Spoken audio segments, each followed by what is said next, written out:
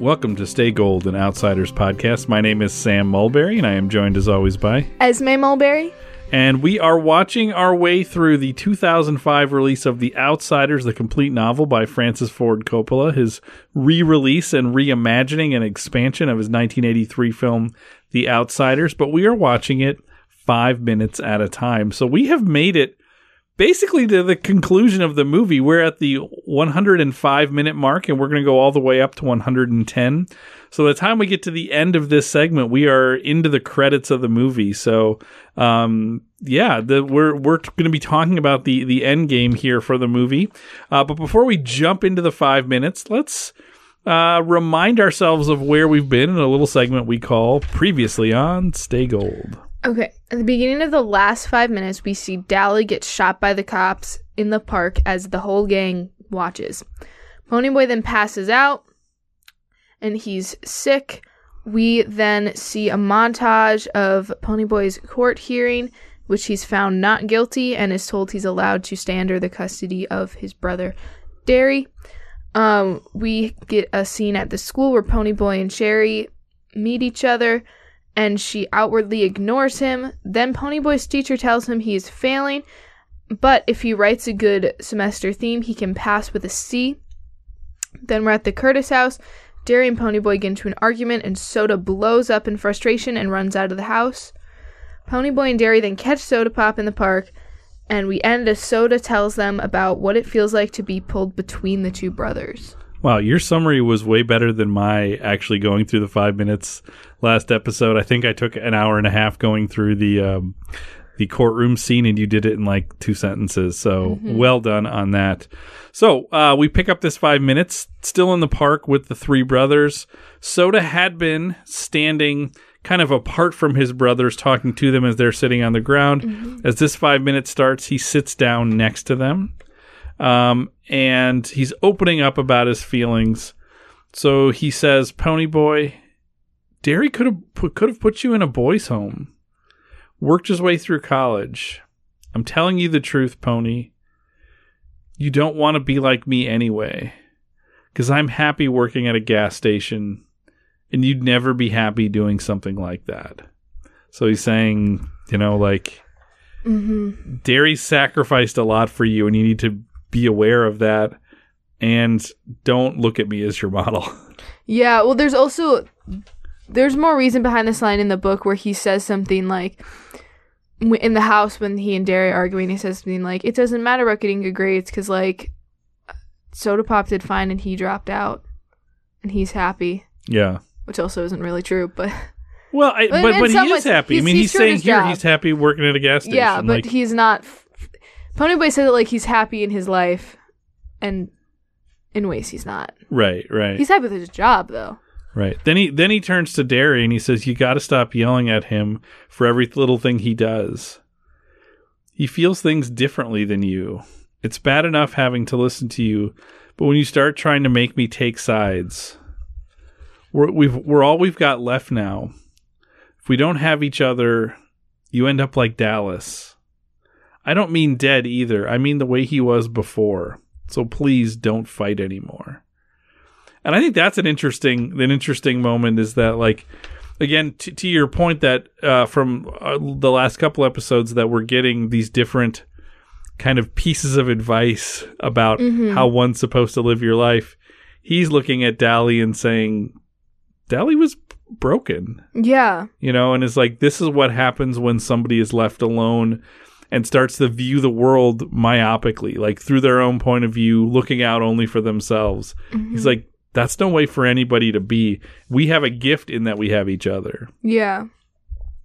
So Soda makes this sort of plea for them to stick together and not to fight anymore. And Derry says, sure, we ain't going to fight no more. And the three brothers hug.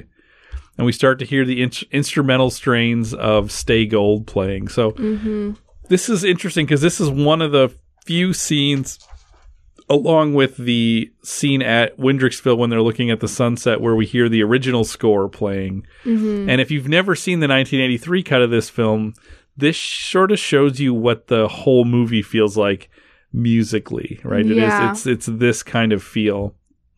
So they start to walk home together arm in arm. And then out of nowhere, they start to like race home, and they're sprinting. And definitely, Ponyboy and Derry are leaving Soda in their dust. They're both way faster than him. Which is it annoys me a little bit, because in the book there's this whole thing about how like I think Ponyboy is the one who's like, I'll race you home, and then they all purposely like stay together running home. Well, and I think that doesn't mean that they won't. We don't see them run for that long, but like the initial burst of like acceleration. Soda does not have the acceleration of his brothers, who are both athletes, and Soda... He's not. Yeah. He rides horses, though, right? Does he...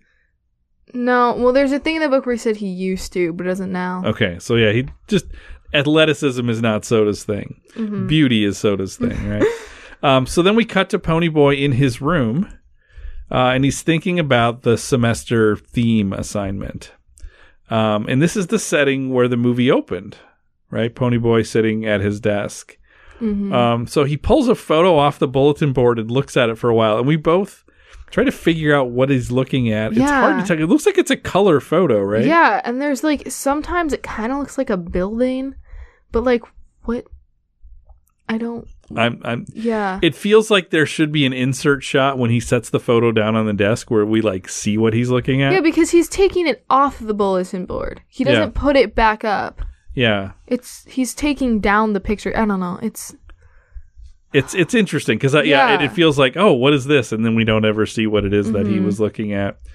Then he picks up the copy of Gone with the Wind that they had bought for Johnny in the hospital, and he starts to flip through the pages, and he noticed that there is something inside tucked into the pages, and it's a letter.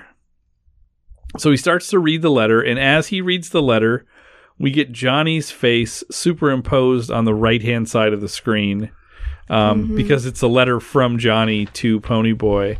So as Ponyboy reads it, we actually hear and see Johnny speak the words that he wrote. So here's what Johnny writes. He says, Ponyboy, I asked the nurse to give you this book so you could finish it. It's worth saving those little kids. Their lives are worth more than mine. They have a lot more to live for.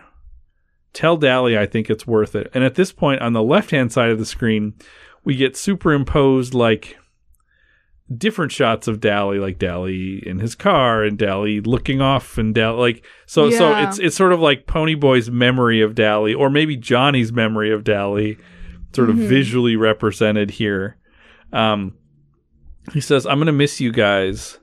I've been thinking about that in that poem, the guy who wrote it.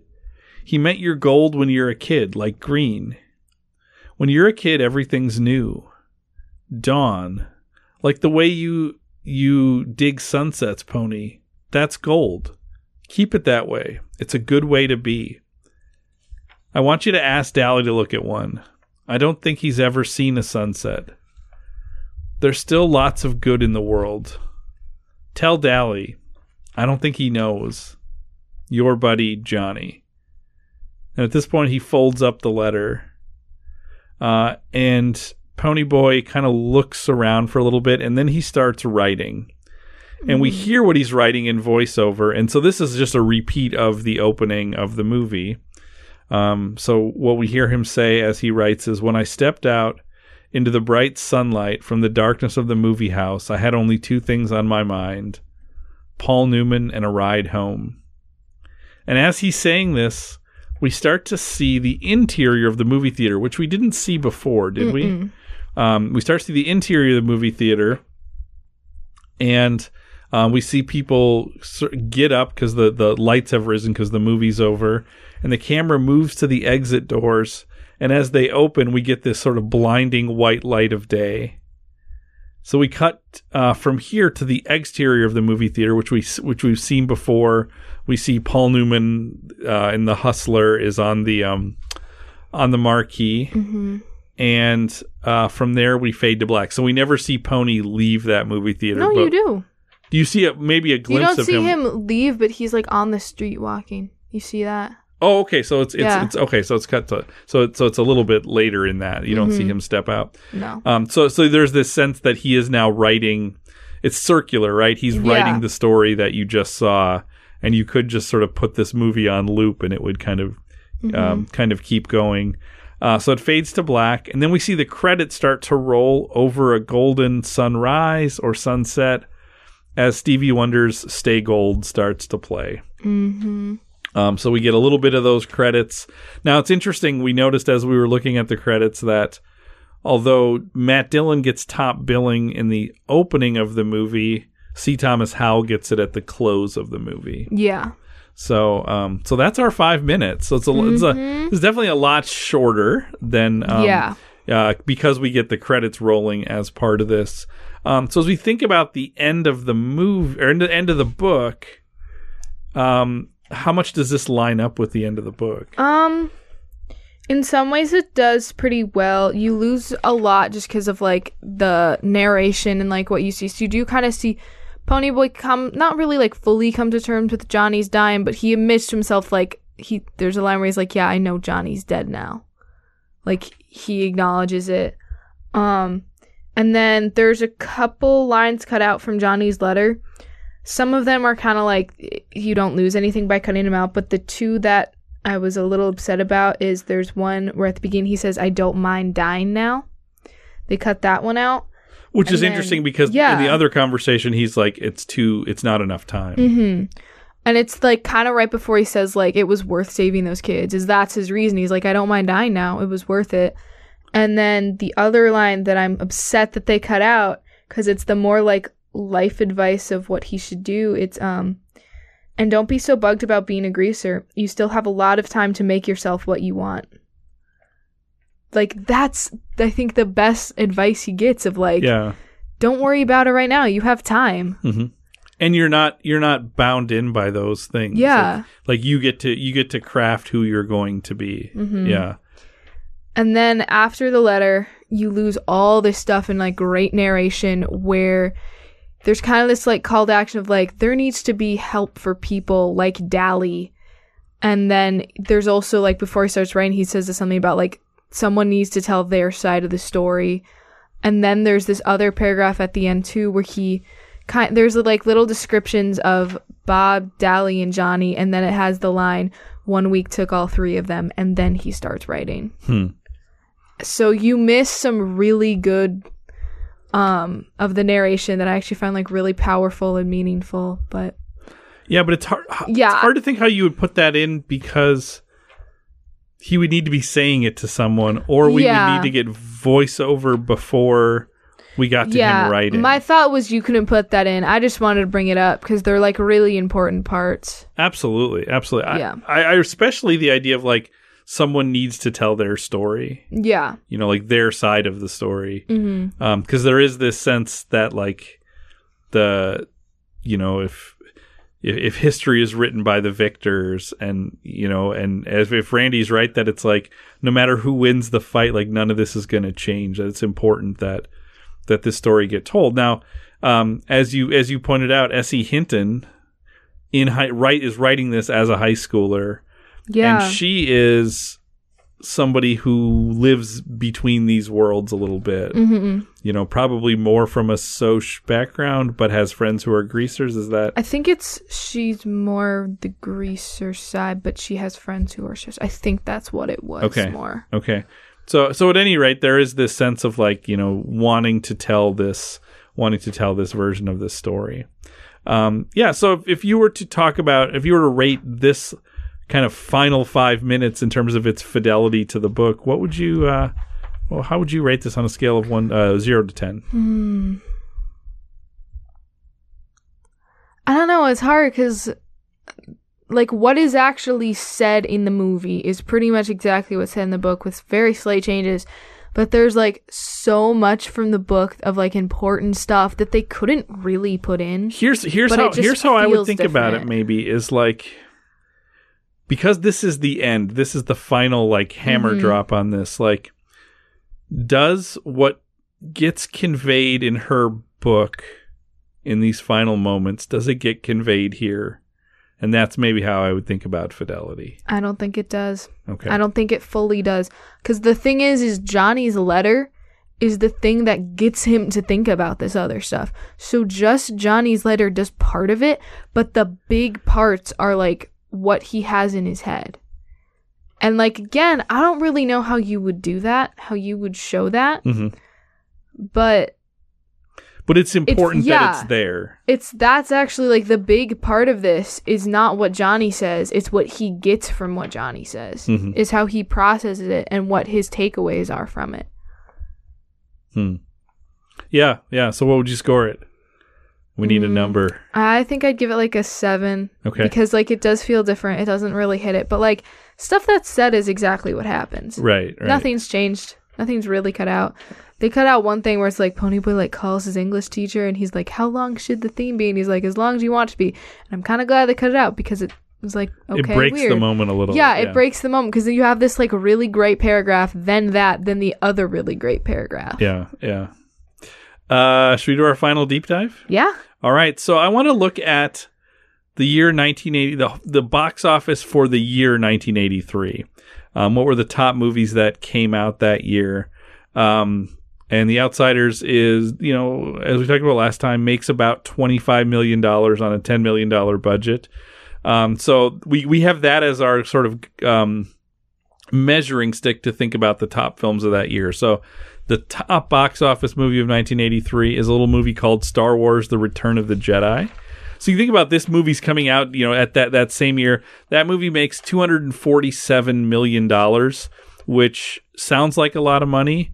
That would be a good hit today.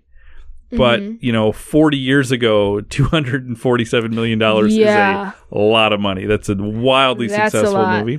The number 2 movie is a movie that we saw in the box office we talked about last week, Tootsie, which was one of those Best Picture nominees from the year before, coming out at the end of 1982, makes $146 million. So you can see Return of the Jedi is making about $100 million more than that. Those are the only 2 movies to make $100 million that year. Number 3 is the movie Flashdance, making $92.9 million.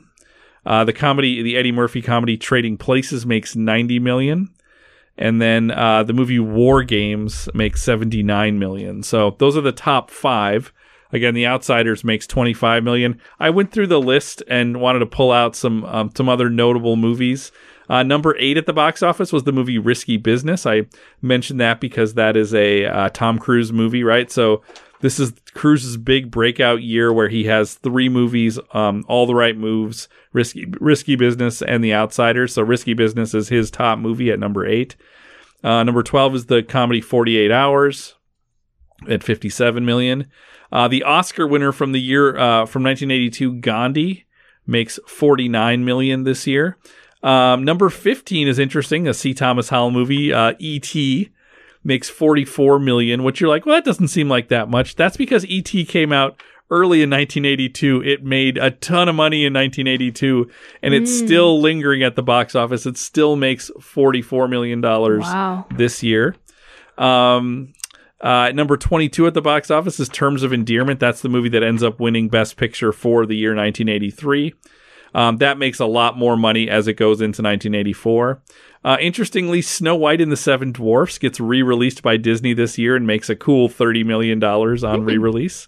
Number 29 at the box office is The Outsiders. So that, as I said, that makes $25.7 million.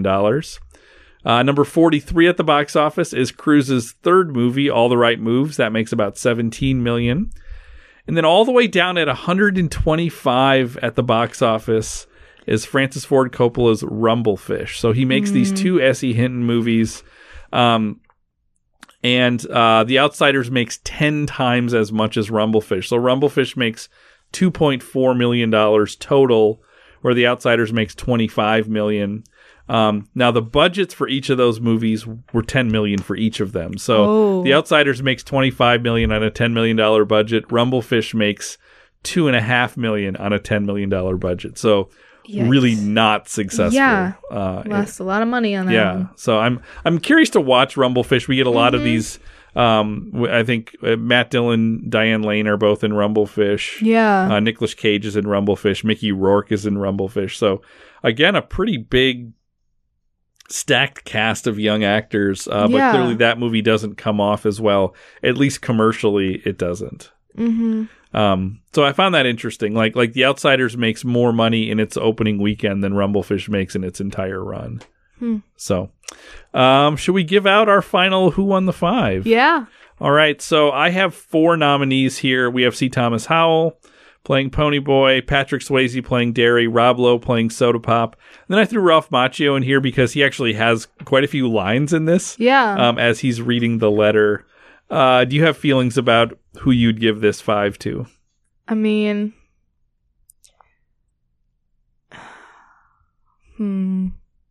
it's again one of those hard ones. Is like there's definitely 2 parts of this, and picking someone from either one feels like you're ignoring the other part. Well, let's take some people out here. I mean, Swayze has Swayze a line. can be taken out. Yeah. Yeah. Interestingly, C. Thomas Howell says almost nothing in this last 5 Yeah, minutes. that's the thing is he's the only one who's in both parts, and it's like he, especially for the second one, he just sits there. Yeah, I mean, he's doing nonverbal acting. He has the voiceover of the, as I stepped out of the movie, but he's writing. Yeah. But actually, He doesn't do much. Macchio has way more in that. Yeah. Because he's the one reading his letter. So I feel like it's Macchio or Lowe here. Yeah. So we get the second half of what Lowe has to say or what Macchio has to say.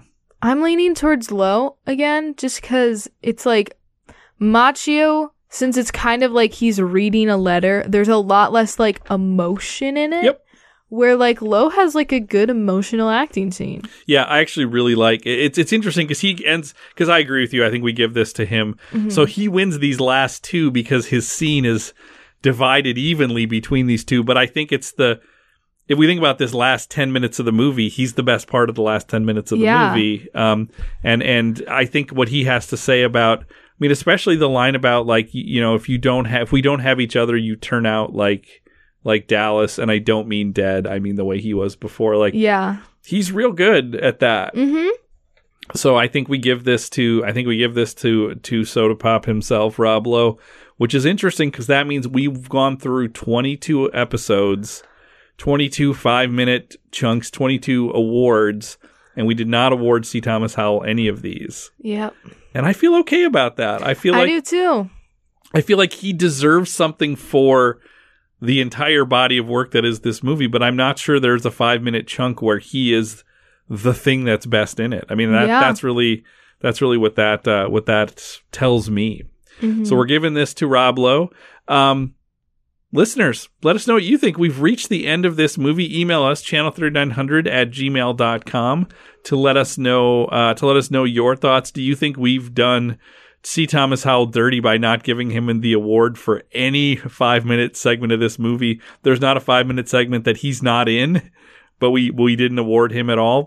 So let us know if you disagree with that, if you think Rob Lowe deserves this, if you think Ralph Macchio deserves this. Let us know what you think of the sort of superimposed heads. I know you restrained yourself. You don't like this look. Let's talk about it. Here's the thing. In the 83 version, this is like, since you missed the whole courtroom thing, this is like the only superimposed thing that kind of happens. So it's so weird and like really funny.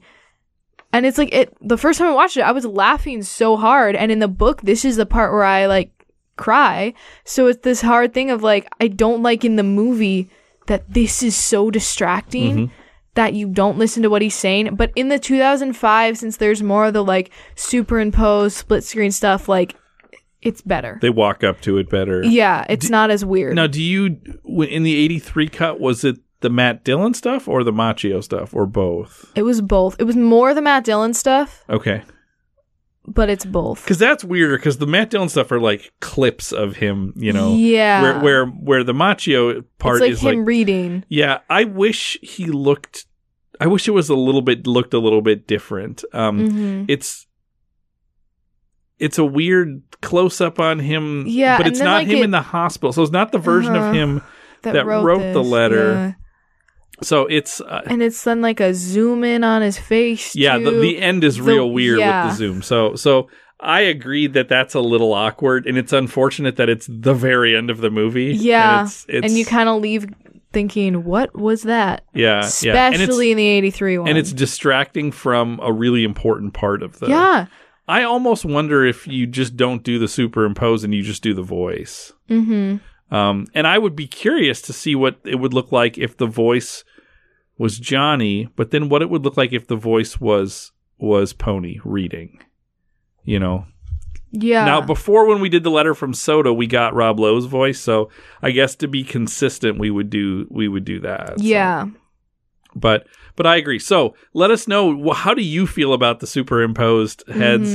channel3900@gmail.com. We are eager to hear your thoughts. That is all the time that we have. We finished the movie, but there's still about 5 minutes of credits left. So we're going to do one more episode. We're not going to break down the credits because we don't need to do that. We've already talked about the additional music and all that, but we want to do one more episode next week to just kind of wrap up our thoughts about the movie as a whole, and maybe talk about some other directions we might want to go. If there's some one-off episodes attached to this, we might talk about those and dream about those a little bit. So if you have thoughts about those, please feel free to email us, channel3900@gmail.com. If you've got ideas on what other Outsiders adjacent things we might explore over the next couple of years. That is all the time that we have, but we will be back next week to wrap up this podcast. Until then, stay gold.